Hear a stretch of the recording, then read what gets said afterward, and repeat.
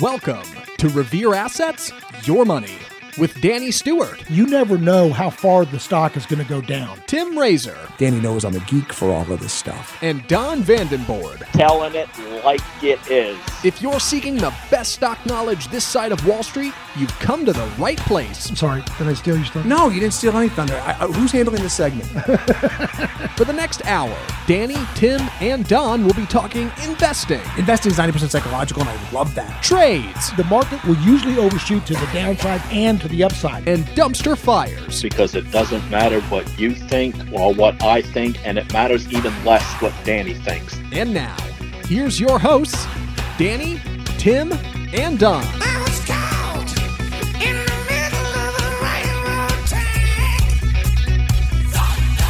Underground, in the middle there was no turning back.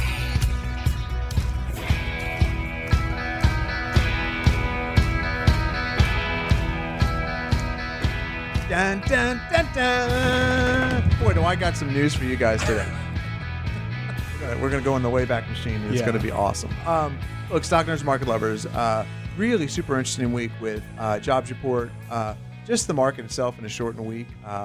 Little hectic, price action wise. And we'll get to all that in a moment, and we'll set you up for the week coming forward to make this show not only informational, a little bit entertaining, hopefully, but more importantly, that it's practical application for you. Danny, this is a Danny-heavy show. You promised me you would be in studio. You're not in studio, so I planned a Danny-heavy show. So we'll see how that goes, and then we'll get cranking with Don, and then we'll get you going on your way here. But stock knows market lovers, let's start with Top Gun. Let's start with Top Gun. I was about to start with what this market pretty much is going to be hinging on, but it's a little heavy, right? Sure. Yeah, it's a little heavy. And so Zach walks in and goes, "Hey, did you see Top Gun?" And I'm like, "I don't care." And but my wife saw it and she loves it, and she's like, "It's the best movie ever." And then it got me thinking, does anybody die in the movie? Like because I think we can't talk about that on here. That's spoilers. Is that right? spoilers? Potentially. Oh, I meant It's not a spoiler. Yeah, the movie That came is out the this biggest week. type of spoiler that you can have. I can't say. I can't Main say. character died. Is that a spoiler? I don't know. Did Tom Cruise die? That's I great. can't say. I can't. I've seen it. I don't know if you guys have. I meant in combat. Because Oh, right. Okay. yeah, I meant in physical warfare because Top Gun That makes seems a to. difference. Because Zach says, yeah, it's a safe movie for the ladies, not a lot of blood and guts. I know a lot of chicks that like it. It's weird. And I'm look, I'm like Beyonce, all the single ladies. Like I don't care for all the blood and guts. Sure. But Well, put it this way: if somebody was talking about Top Gun 1 and they said, "Oh, you haven't seen it?" Oh, yeah. Well, Goose dies. Would that be? we're back to this. You can't know, open can we with just who title- dies in it. Yeah, Can we like, just whoa, title whoa, this whoa. part of the show? Tim doesn't know what a spoiler is. No. Because that's funny. Yes, we can. Yes, we can. I think we have the technology, gentlemen. Yeah. That's a $6 million man reference. Is that what it is? So, Oh, hell yeah, it is. but Top Gun, dude. Who was the fall guy played Bionic Man? Who was Bionic Man? I have no Steve idea. Austin. Wow, Dude, Danny. Lee Majors. Lee Majors. is Lee the actor. Majors, yes, Lee Majors thank is you. the actor. Thank you. Yes. Steve Austin was the. And Lindsay Wagner was the Bionic Woman. Yeah. Jamie all right. Summers. Yeah. Oh, what's that? Jamie Summers. Her name, Jamie Summers. That was her stage name. She had super or her hearing. character name. Yeah, she Sure had good did. hearing. Yeah. So anyway, Top Gun is the A-Team. Nobody died in the A-Team. Is that a spoiler? I don't think if you watched the entire episodic run of the Never A-Team, once. I don't think No anyone guest is. star. No special guest. I don't think anybody has ever died. Ever? And now that we're talking about it, I think the A-Team and the Incredible Hulk are really the same show. We're really spinning off in obscurity here. No, think about it. They were both the Incredible Hulk was being tracked by some army dude, right? Sure. Like trying to capture him. Like, hey, you gotta bring him back. He's a scientist with gamma radiation. The And- A-Team is America's elite fighting force. Yeah, but the A-Team was being tracked by probably the same army dude from the Incredible Hulk. Couldn't get the Hulk, so he's going to get the A-Team. Well, it's one America, one Army, I'd assume, across shows. Top Gun, man, most popular movie in the world. You should go see it. No, It's good. Zero desire. I zero desire to go see it. Hey, look, it's only 2.5 hours. The That's ticket's a only going to long cost you $24. That is a long time to sit still. So you're look, gonna love it. So, Danny, this is where the Danny part of the show becomes interesting. So let me show you something here. So where do I want to start? I'm going to start it here. So Janet Yellen gives me a mea culpa this week. She says, I was wrong. And let's not be cynical to the point where we don't say, hey, somebody admitted they were wrong, right? But she failed to see what like 99% of Americans who go to work every day, shop for food every day, put the kids through school every day, saw a year ago, which really maybe we want to talk about the isolation that some of our public officials might be encountering when they live their daily lives because they don't live like the rest of us. You ever see that part in People magazine, Zach, where people like stars, they're just like the rest of us, you know, like, and it's a little People segment in People magazine. Now they do it online. Yeah. How does Jennifer Aniston look so good at 50? Yeah. She's just like the rest of us. Yeah, Janet Yellen, not like the rest of us. Joe Biden, like none of our government officials are like the rest of us. They don't go to the Piggly Wiggly to pick up their spam. They're getting beef bourguignon, right, which is Julia Child's most favorite famous dish. Okay, so now Janet Yellen says she was wrong. But here's the thing. Zach Aruski, Danny Ruski. Here's the thing.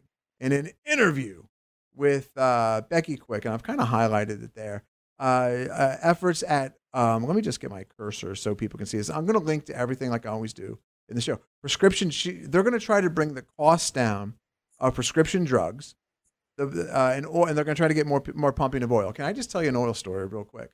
So OPEC yesterday morning, today's Friday. What is today's date? The 3rd. Yep. June 2nd, news opens. OPEC going to pump more. And I'm like, oh, maybe that lowers the price of oil. It does not lower the price of oil. As a matter of fact, I'm picking up the kids from daycare, sitting across from the Kroger, and I'm like, God, gas is $4.45. Yeah. And I know there's other states higher. Don't yell at me. All right. Having heart palpitations in the parking lot. Right. Yeah. And so I'm like, but it was lower last week before we were going to pump more oil from OPEC, right? Sure. And as I'm sitting at the stoplight, it literally went to $4.75.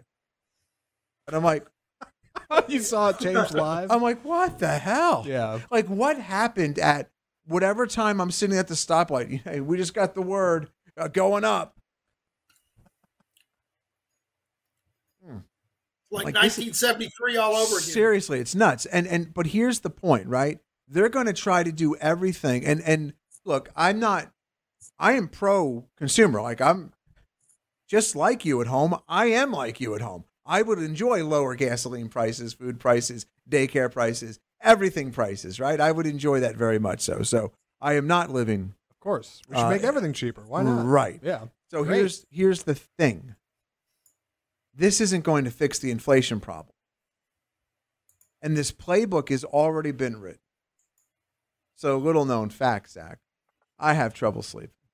Got a lot going on, right? Is that a little known fact? Little known fact. So you can go to My Screen and Me. My Screen and Me sounds like a Teddy Ruxpin commercial. My Screen and Me. My Screen and Me. And so they want to bring prices down.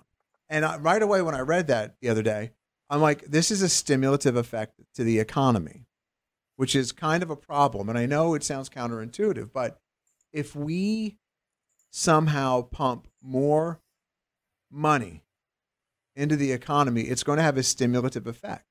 And that's kind of what we don't need right now to get this inflation under wraps. And so I think Tom Jarrell and Danny, this is where I don't think we can get Danny. Can we get Danny on the lower right-hand corner? Can people see Danny and Tom Jarrell? Give me a minute. Yeah, I can do that. Okay, I'll keep talking. Yeah, go ahead. And so, because Paul Volcker is going to come on the screen here in a second. Sure. And he's going to explain this much better than I can, okay? Yes. But Danny, who was Paul Volcker? He was the Fed chairman in the early 80s. Carter appointed him to kill inflation. So he took interest rates up into double digits and killed inflation. Okay. And so, and the economy. Yeah, but that's what he had to have, demand destruction. He had to create demand destruction to get inflation under wraps so you could get that beautiful 1982 through whenever run in the economy. I don't know if that's where we're headed, but whether it's direct payments to people, whether it's a relief, and we've talked about it, of college debt, which will very, very stimulative for a bunch of people. Like, I'm all for that. I'm pro people. But if inflation is the issue here, and the Fed's only done 2 rate hikes, and they really haven't started tightening. We're going to get that in a second. We're in a little bit more trouble here, and I think we're on a path to S&P 500 to 3,500. S&Ps are trading considerably higher right now. You ready for me, Zach? Sure. Yeah, pop me up with the sound. So, little known fact here. I don't fall asleep. I said that before I opened this segment. Where Graham, Graham's going to be 6 months old this month.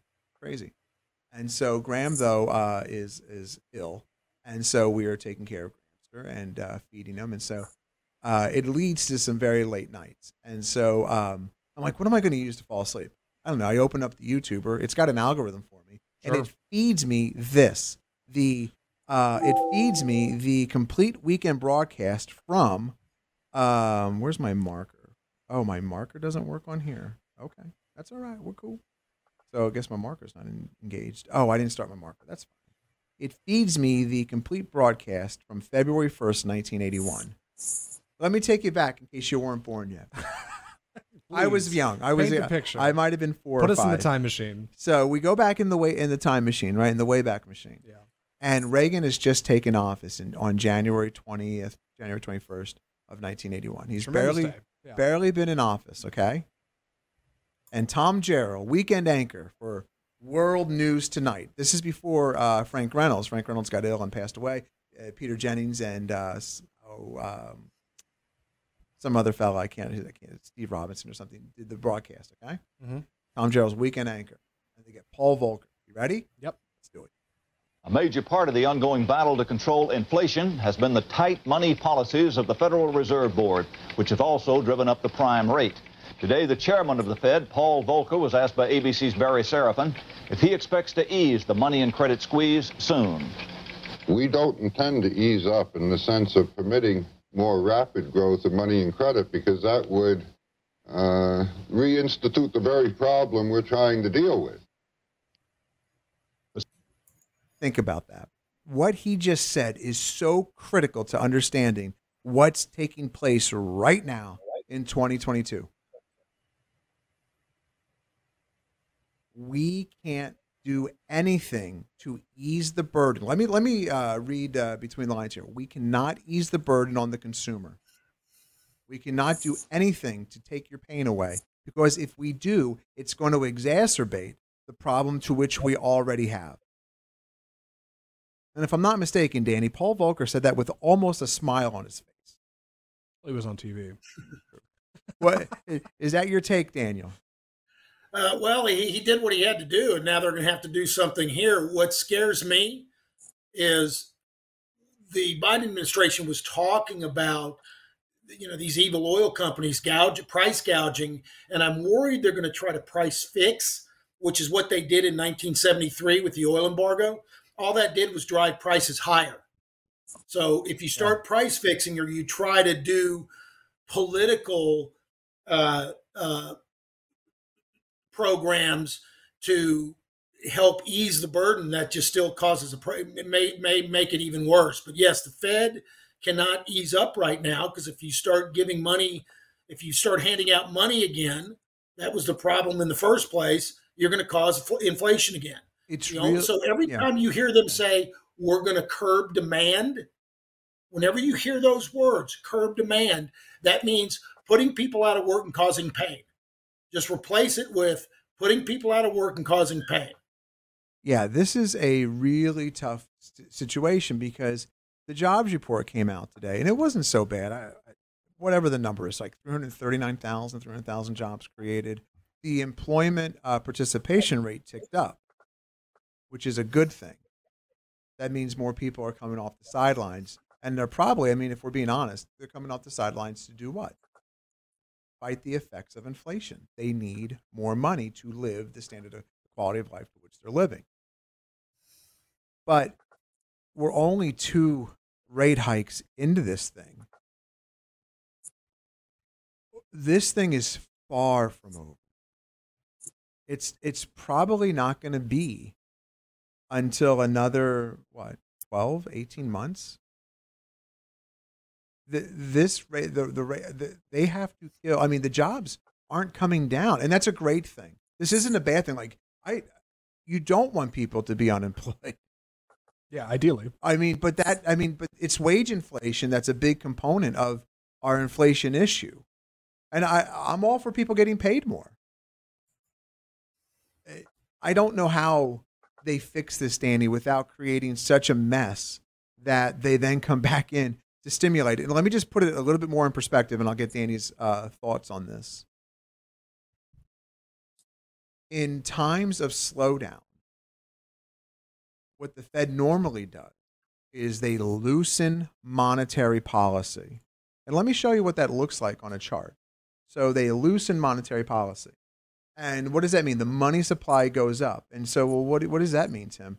And so if you look at my screen, Zach, can you zoom in so I don't have to? Yeah, a little bit. Thanks, man. So look at the money supply increasing. You know, there's 2016, 2018 market generally an uptrend. But then we hit 2020, right? And we all know pandemic hits. And what did the Fed do? They just skyrocketed the money supply up. They loosened the supply of money. And what the markets respond with? Huge moves higher. After downdraft, right? The Fed comes in and says, "Oh, big downdraft. We better stimulate." So they stimulate, and then you get where we're at. And it's super interesting to me. And as I zoom in on this chart, what you're going to notice is, Don, what is the NASDAQ down year to date right now? Like 22, 23%? 1 second. It is down 21%. Well, and then add 2.4% for right now. So Okay. 23.4. Okay, 23.4%. This is the small blip that we've had to the money supply to date. That's it. That's the only blip we've had, and we're already down in the NASDAQ 23.4%. If they continue to go down the path that they're on, I think we need to listen to what Paul Volcker said in 1981, because this thing is far from it. And now, Danny, here is where we get into the I read something and Danny comments on it. You ready, Danny? Sure. Man, this is going to be so great with you in studio, but we'll make the best of it. Let me show you this. Zach. So there's been a lot of, I don't know if there's been a lot of questions. I feel that the amount of people that are concerned about this, I mean, everyone's concerned about the economy, but I feel the people that are concerned about the triggers, and what's going to happen over the course of this month is like a small, minute part. Like, I don't think it's a very big piece. And that's that, but that kind of goes to what we do here at Revere, right? Like, it's about 51, 53% of Americans take part in the stock market. Like, this much of that, 51, 53%, right?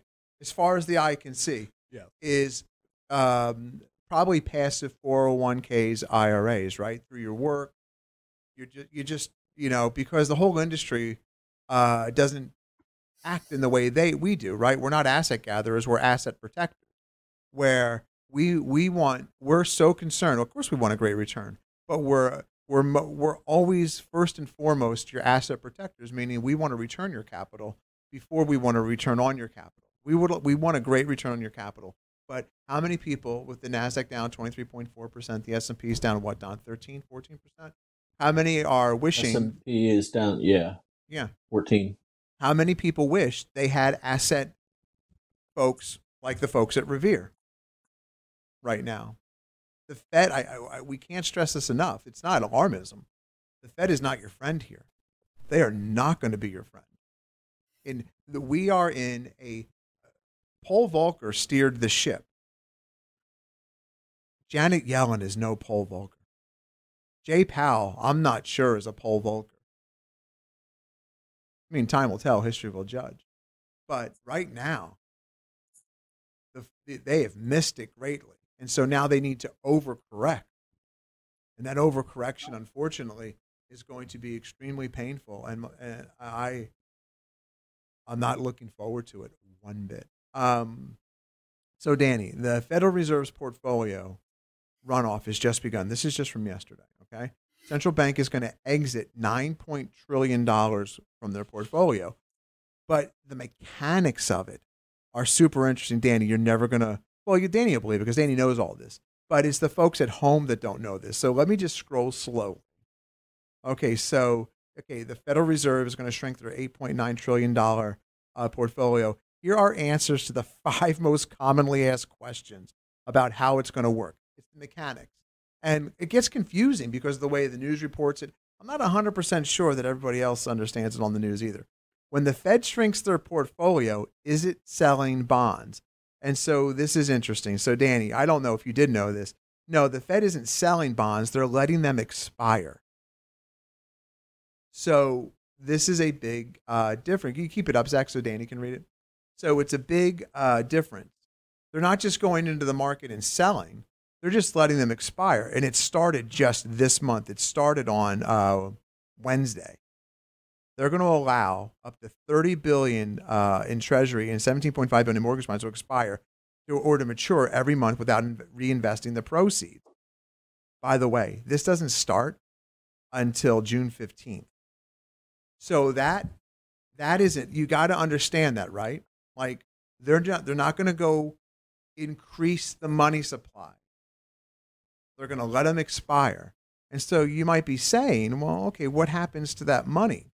Oh, I think it's a great question, and I'm really grateful for this piece. So it's the question at the bottom here, underneath that ad. What does the Fed do with the money it receives from the payment of principals it's holding? Are you ready, Danny? Yeah. The Fed essentially created money out of thin air to buy the bonds. Now it will destroy the money in the same way. Go to Danny Shock. Yeah, well, look, the easiest way to think about this is think about stock. So a company issues stock, and when they issue stock, the outstanding shares are the shares you can buy in the market, in the open market, right? Mm-hmm. The shares issued and outstanding. They still have some, quote, treasury stock, no pun intended, but they have some treasury stock that they have on the shelf that they can issue more of later and dilute existing shareholders, just like devaluing the currency. Right. Or they could go, when they do stock buybacks, they buy stock in the open market, which is bullish for that stock, but they buy back the shares and they stick it back on the shelf in the treasury so they're not in circulation. So when the Fed takes money out of the system, essentially what it does is, whether it just doesn't reinvest the interest and principal, or whether it literally buys back the bonds and not buys back, but takes the money out of the banking system, it can just stick it in this little vault, if you will, the side account. It just takes it out of circulation. That's what's known as the reserves. What are the reserves and the total money reserves, the money supply in the banking system? And so when they start sucking that money out, right now they're supporting the bond market, especially the Treasury and muni bond market. They're the biggest buyer by far. If they stop reinvesting and buying those bonds, a huge buyer went away. So now there's more supply and less demand. So the price is going to go down, meaning interest rates go higher, but the price of the bond goes down. That's going to put pressure on interest rates, which is not real good for the economy, but that's how they're tightening. So they tighten 2 ways. By declaration, they just raise the short-term rates, but then to control mid and longer-term rates, they stop buying bonds. That was called QE back in starting a decade ago. They call that quantitative easing. So they are no longer going to do any quantitative easing. And by the way, the listeners, probably thought quantitative easing disappeared after the economic crisis and then just was reinstituted a little bit during COVID and then went away. No, they kind of been doing it all along in different amounts. But they never, after the economic crisis, they never really completely tapered or pulled back. Well, now they're finally doing it because it's created this monster, and now they got to kill the monster. This is such a different ball game than what's been played in the past. And this is a Fed-induced economic slowdown. Like the Fed created maybe the economy would have recovered naturally after COVID. They stepped in and did a lot of great things during that period, but they kept it going too long, clearly. And now here we are. And so some might say, well, they've already crashed a lot of tech and destroyed a lot of demand there. But they've got a ways to go. They haven't done the tightening yet. They haven't reduced the money supply. And you have to see, if you go back to that chart, and if I went all the way back in this chart to, I don't know if it goes back this far. I don't, you know what? I chose not to run it back this far, to 1982. You'll see the money supply tighten. And it's why you need, I think, we're going to cover it in one last thing, the two things you need to be watching in this market to kind of gauge where stocks are potentially headed. We haven't even gotten, I don't think, Danny, we've gotten into the serious part of the Fed's policy here. I mean, well, we're repeating the 70s almost very close. Now, whether you're late 70s or early 70s, nobody really knows.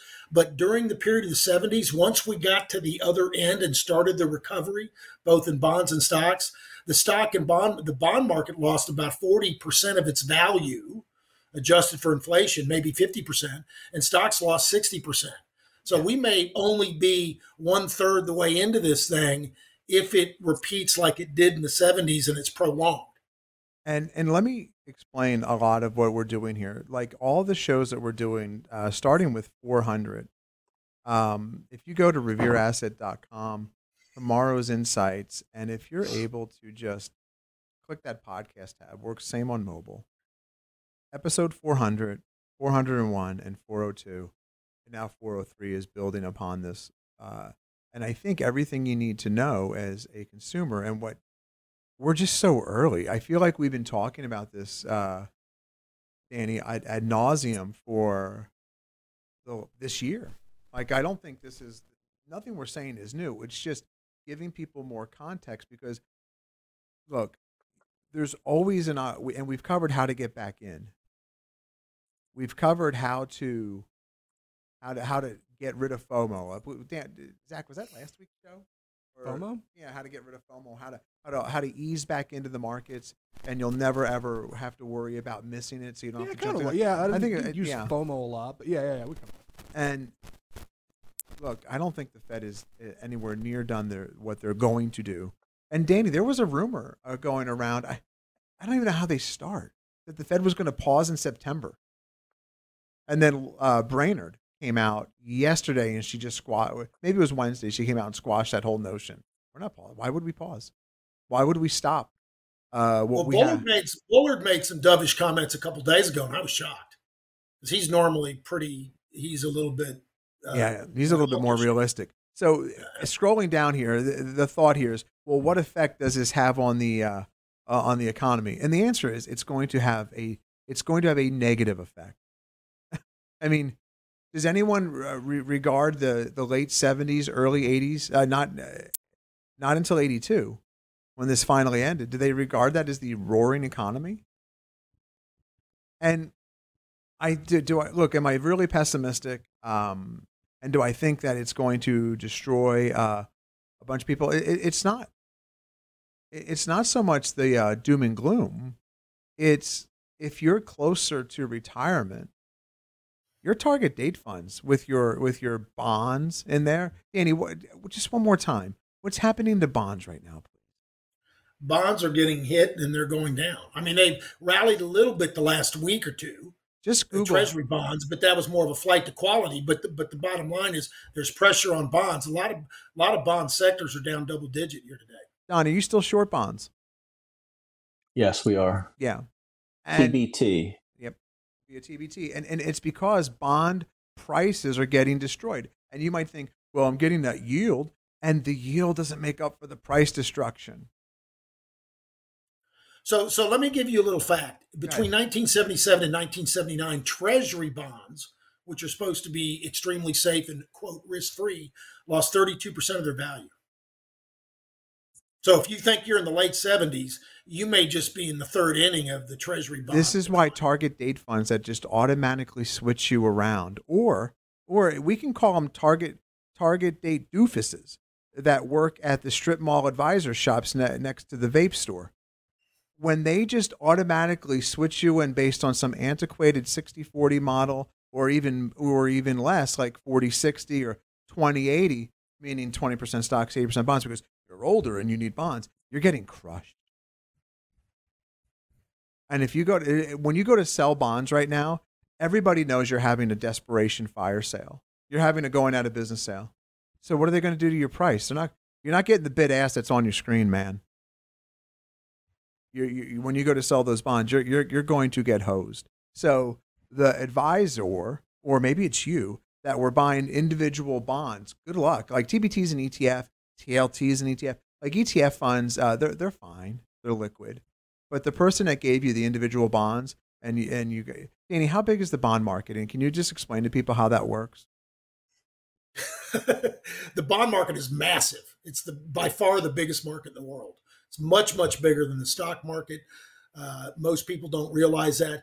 And by the way, that really may be the thing that causes the Fed to pause and say, uncle, because between you, me, and the lamppost, they don't care nearly as much about the stock market as they do the bond market. It's all about the treasuries and can they issue and redeem them. Yeah, it's all about how to finance the government, even though they say they're to protect the dollar and whatever. Now, if enough pain is caused in the stock market where the constituents start to bitch at their congressman, then even though the Fed's supposed to be apolitical, they may get enough pressure to ease off, but we're not there yet. And we're very pain adverse as a nation. We think the Fed's going to come in here and protect us. And the Fed's job right now, the mandate for them right now, is to kill inflation. And that naturally is going to have a detrimental effect on the money supply, and it's naturally going to have a detrimental effect on the credit. And we haven't seen it yet. It hasn't hit yet. And look, I hope it doesn't hit. I hope that I am wrong. And that's the beauty of the markets. Like that's the beauty of our approach here at Revere. Just because this sounds like a very bearish show, it sounds like a very heavy show. But I can change. If you've listened to me for any amount of time over the last 8 years, you can change your mind. That's the beauty of the markets. It presents you new information every day. And so maybe there is something that's going to happen that gives us a soft landing. But right now, I don't see it. Danny, if you see it differently, I know you'll speak up. And how is the Fed going to navigate? They're not a precision tool. They're a blunt force instrument. They can't get OPEC pumps more and it reduces pain at the pump. Great. But does that drive down the price? Does that drive down inflation? Look, if we're very active and tactical and we make adjustments all the time, and you see some very, very strong rallies during bear markets. In fact, the strongest short-term and mid-term rallies occur in bear markets. Now, if I just had to have a pie chart buy and hold through thick and thin and not make changes, which I'm not advocating and not recommending, I would have very little equity exposure because I was going to hold for years. I would have very little equity exposure, very little bond exposure, and I would lean toward a few sectors like energy, commodities, precious metals. I mean, that's where, and I'd have less precious metals. I'd have more commodities and ag and stuff like that. But the long-term outlook at this moment is not good unless it changes. Now, the other thing you got to remember is the stock market falls 3 times faster than it goes up. So you may get such a big washout and sell-off. I have no idea. That's why we watch it all the time. But if you get a strong enough sell-off, the stock market could correct enough before the recovery begins that a rally, a long-term stock market bull market again could get reestablished and start before the recovery always begins, because the stock market telegraphs it's one of the best leading indicators. And that's why right now you got to be active. And the business cycle right now appears to be in protection mode. And Elon Musk a couple days ago tells all his people, hey, go back to the office. But then there's an email that comes out yesterday or last night, and it says, hey, we're going to cut 10% of our workforce. We're on a hiring freeze. And there's a bunch of companies that have done this. We've highlighted some of them. This is super duper painful. And,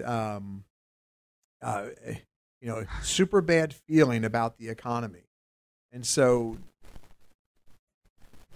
not that Elon Musk is the economy, but if enough people suffer enough job destruction, unfortunately, and we're a 70% service-based economy, we go spend our money on services and things, not a manufacturing economy like China's economy, then, we're probably going to be in some trouble. People are going to pull in their spending hooks. And it really is I think this is an uneasy summer. I think that I don't think we've seen something. I don't know if we've seen a summer like this. I mean, maybe since 2008. I don't know. I don't think it's going to get as bad as 2008. It might feel that way because of the Fed just having the markets back every step of the way for the last, ever since they reversed course. And they talk about that here in this article, and I'll link to it. Don, when did the Fed try to raise rates? When did they try? Yeah, when was the last time? Well, their last. You talking about? I don't know. Fourth on a quarter, yearly basis before this. Fourth yeah. quarter. You're talking about the big fourth quarter 2018. Yeah. Yeah. And it was like one and done. They got down to a 20% move in the stock market, in the S&Ps, and they're like, whoa, okay, we cannot do this anymore. And that was in 2018, and the economy was humming along. Now, they're trying to wean. I don't know a good analogy, but they're trying to. I don't know if your kids watch too much TV and you're trying to wean them off of it and have dinner time discussion. Yeah, it might put up a little bit of a fight, right? They're trying to wean the market off of this unnaturalness, and it's going to be very painful. And I think it's just completely evident right now. And I think Paul Volcker said it best: or stimulate, give relief. Oh, we're going to cause more pain. Danny, how high did rates get finally before they peaked in 82? Oh, wow. Some of the rates peaked at upwards of 20% on the more risky side, like the high yield side and some of the corporate bonds. Treasury bonds got up into the high double digit, high teens, 17, 18%. In fact, my grandfather in 81, 82 went out on the courthouse steps. You could actually go bid an auction on the courthouse way back then on the courthouse steps to buy and he locked in some treasury bonds and hold them till maturity because he locked them in at I think 17%. Yeah, and so this is the thing. Just I think we belabored the point. I was going to go on a little bit more, but I just there's good businesses out there, and they might not be reflected by stock price. And I want to point this out. Go to my screen, Zach. Like Salesforce reported recently. Salesforce generates $1 billion in revenue every 12 days. Like this John Ehrlichman, he's a great follow on Twitter if you're into it. But this is where they started. Looks like a little house, right? They generate $1 billion. Grainy video. Yeah. $1 billion in revenue every 12 days. That's, if I told you that business exists, right? That's a great business. But look, that's not emblematic of what's Salesforce stock doing this year, right, Don? Like, what are a lot of the stocks doing this year? Right now, I think it's. They just had a positive reaction to earnings, but yeah, it's in It's the high of 312, currently trading at 184, bottomed out around 155. So a 50% loss. Yeah. And look, companies can absorb that with their market capitalizations, but you at home trying to fight for retirement can't. And we've said it enough. I'm going to say it one more time.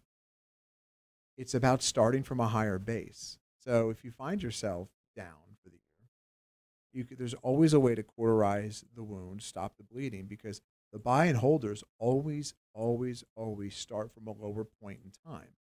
You don't have to be like the crowd in this instance. And that's what makes Revere different than every other asset manager in the universe. Look, when price is going down, there are no good businesses. Just price. And the Fed has the playbook on what they're going to do with price. They're going to destroy it. That's how you get lower prices. Or artificially having the government come in and whether Danny's price fixing or, which really what it is, telling the drug companies make prices lower, that's a price fix. It's all artificial. There's a natural process that kind of needs to happen here. And it potentially could be really painful. So, well, remember 1973, you had price fixing, and so they stopped selling. They limited the supply. You literally had to wait an hour in line to get your gas, and you had gas rationing. So I'd rather have high prices and not gas rationing than a fixed price and have to sit in line for an hour and a half. Yeah, and here's the thing too. You'll hear from old people. Historically, rates are still low. That's a different market in a different time. Well, Tim, you're comparing what Volcker did. That's a playbook. That's actually what the Fed's going to probably try and do, in my opinion. I could be wrong, and I always reserve the right to be wrong. But for people trying to come into the home market, and we're an ownership society, whether you own a home, own a stock, we're an ownership society, and that's how you get ahead in America. The price to get into a home with a mortgage is doubled. That's pretty much what happened with rates. They've done that. It's just a different scale, and you need to apply that scale to this market, not historically low. Yeah, the people trying to buy first-time homes weren't alive in 1982. That's Zach. When were you born? Do I have to say? Yeah. Well, you could to be honest. You could guess it. I mean, you could give a range. 92. 92. 10 years after the interest rate peak. And Zach's a young, handsome, strapping fellow. Just turned 30. Yeah. Trying to get it. Yeah. Yeah. And so the people trying to get into their first homes, they weren't alive when the rates were doing. They've been in this lower rate environment to the point where they were historically low. So it's just a completely different animal. Well, let's go ahead. But here's the problem. With the real estate, the lower rates have caused prices to go up so much they can't afford a home because it's too damn much. It's the Fed that caused the thing to begin with, and it's caused this bubble by the easy money printing, and now they got to cause pain to stop it. Bottom line. So what are you going to do as an at home? How are you going to handle it with this much risk in the market? There's a lot of risk. Can we get a rally from here? Sure. But you got a lot of headwinds on the longer term trend at the moment.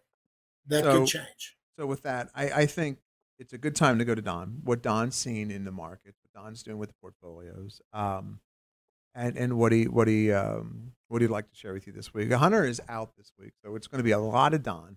But let me tell you about Don real quick. Don gets his notes ready. He does a video every week. It's the Big Show. Let me show you where to find it. So you go to Revere Asset. Let me show you here. You go to Revere Asset, Tomorrow's Insights. You click the Tomorrow's Insight tab. Now you can subscribe to it, right? You get the video. We have no sales pitches. We have nothing to email you. Completely free. Yeah. Thank you for saying that, Zach. Completely free. Like just because it's free doesn't mean it's invaluable. You don't even log in. Don't even have to log in. We don't even do. Yeah. We're so committed We're so committed to being the anti Edward Revere Lehman Jones. I don't know what that is. Right. If you could put that in the title. We're so committed to being the antithesis of that you could subscribe and get it delivered to your inbox for convenience. Or you can just come to the website and watch the videos. We don't track you. We don't ask you to register. Marketing people would tell you that that's a mistake. But we feel that being your ally being the person that you trust is to our advantage, because stock nerds and market lovers don't suffer the things that we often talk about on the show. But we know you have your parents, your friends, your family, your loved ones that do, and you pass our show on to people, and that means the world to us that you trust us with your loved ones. And please keep doing that. That's how we grow, through your word of mouth, and hopefully every day we earn your trust. So you click tomorrow's insights. I'll do it here, and Don's videos, everyone's videos, hundreds of videos, my videos, they all show up in sequential order. And so you will see Don's right there's the big show from last week. You will see Don's show up right here, top left hand side, the big show. And so, Don, what are you thinking about the big show? Is it Dirty 30? What are you doing? It's 21 over 21 will be the focus. If you showed the title there briefly of last week's show, big show, which was transitioning to a short-term uptrend. Mm-hmm. And that uptrend has not broken. There have been several challenges to it, actually, Wednesday, Thursday, and Friday to the downside. A big area in the S&Ps is the 4075-ish area. Right now, we're trading at 4107. We had a big day in the market yesterday, which was considered very bullish because there were two big pieces of negative news that came out, and the market totally shrugged them off. First one was an EPS warning by Microsoft, which we gapped down in the morning and recovered it almost immediately and finished near the highs of the day. And then, as you mentioned, Fed head Brainerd came out saying, yeah, there's no reason why we wouldn't raise another 50 basis points in September. And the market again sold off down to this 40.75 area, but it bounced right there. And it's very clear that that's a line in the sand for the market. You can notice the way you've got that line drawn there. If you look over to the left, that was the top of two candles. So it's flipped from resistance to support. See that green candle where it came into it? Yep. Now go over a little bit more. That green candle was the last time we tried to get above it and we failed. Sold off again, got back above it last Thursday, Friday with that with the rally. And every time we're pulling back, that's containing the pullback. The market will change character if that level breaks. We've added exposure progressively this week.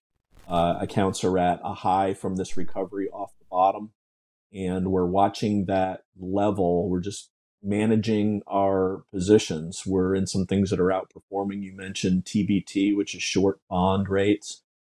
Long bond rates, short bond prices. And LNTH, which is a healthcare stock that's acting well. We've got a couple of oil stocks that are acting well. And we've got our stops in place. Our downside's about 1.5%. And if that 40.75 breaks, that would be a character change in the market. And it looks like that the last couple of days where we bounced would be a bull trap. And that's what we're monitoring right now. Big level there. All right. I'll tell you what, Danny. As we bring this show slowly to a close, don't go anywhere, stop. Because the one last thing I think is something you absolutely want to see, because it's going to be what the market hinges upon. Okay, so Daniel, give him. Can I see Danny, please? Because he doesn't ever. Yeah, here you go. Danny, I'm speaking directly to you now. I'm looking right. There he is. Can Danny see me looking right at him? I'm begging you this week, please. Just do the short show close. Don't do that long thing that you do every week. The short one, please, that gets us out a little bit quicker. So I have a little more time for one last thing. All right, reach out to us. Thanks. Folks, if you like what you heard, please tell a friend, tell a neighbor. Just sell them to revereasset.com. Go to the top right corner. There's a subscribe button. They can sign up for our daily market insights newsletter, a short video we put out every day the market's open in the evening. And then also this podcast every weekend. It'll get delivered right into their inbox. We won't spam them or reach out to them in any way. It's up to them to reach out to us if they want a complimentary portfolio review or just want to have a topic they want discussed on this show. You can also email us, any of us, at dan@revereasset.com, Don, Tim, or Hunter at revereasset.com. And you can always call us old school at 855-REAL-WEALTH. If you want to see the portfolios we manage, you go to About, the word About, Strategy. You scroll on down. You can see the core portfolios, the hybrid portfolios. And then Danny mentioned how to get a hold of us. And then if you're on a connected device, just touch the phone icon and you will get connected to America's Fiduciary, Danny Stewart. And we take questions. We take your calls over the weekend. We work when you are available. So, look, to say the market hinges on this, it might be a little dramatic. Don would probably say it's a little dramatic. But I haven't looked purposely today because I wanted to do it live with you at home. So here's the dollar. And I think what's interesting is the dollar, a couple things that Don mentioned that markets are holding up, that they're not giving back that 40.75 level. And what's interesting is if you I don't want to put it on a shorter time frame chart, the dollar hit resistance here, and it's holding serve. You can see it hasn't gotten above this level. And I've talked about this a number of times. If the dollar gets beyond these recent highs, you'll probably see more pain in the markets, and it's going to coincide positively correlated to TNX. And so TNX is up today at one point. The 10-year Treasury yield, so you read this as yields are going higher. 2.95 is how you read that. They're going up. The dollar price is going up, although it hit a little bit of resistance, and that's why you're seeing markets find support. But Zach, could you go to me to the camera? I don't know if you can see the Microsoft cuts its forecast, citing effect of strong dollar. This is today's paper. This is exactly the issue, that the dollar's going higher, the Fed is cutting the money supply, which naturally has an effect of tightening credit. And if you do any bit of reading or Googling this weekend, you'll see that there's record credit card debt being taken out. And that, unfortunately, is probably not the greatest thing at the moment. So, look, we're always available to talk stocks and markets. We're always available to answer your questions, whether you're a client or not. We're here to empower individual investors, but I think you need to be watching the dollar and TNX, and of course that 40.75 level that Don mentioned. Danny. And I want to point out something. Microsoft, the dollar was higher when Microsoft reported their earnings on 4/27 than it is now. So I think that's kind of some BS for them to blame it on the dollar. Are they? Maybe Microsoft will blame it on supply chain. Where and I'm being a little tongue in cheek here because that's what Snap did. Snap cited when Snap gave their announcement, they were citing all the things that all the other companies were saying. It's like, dude, you're software as a service, you're a platform. Kind of fun. All right, guys. Danny, take us away. Folks, we'll talk to you next week on Your Money. Barring any exogenous events.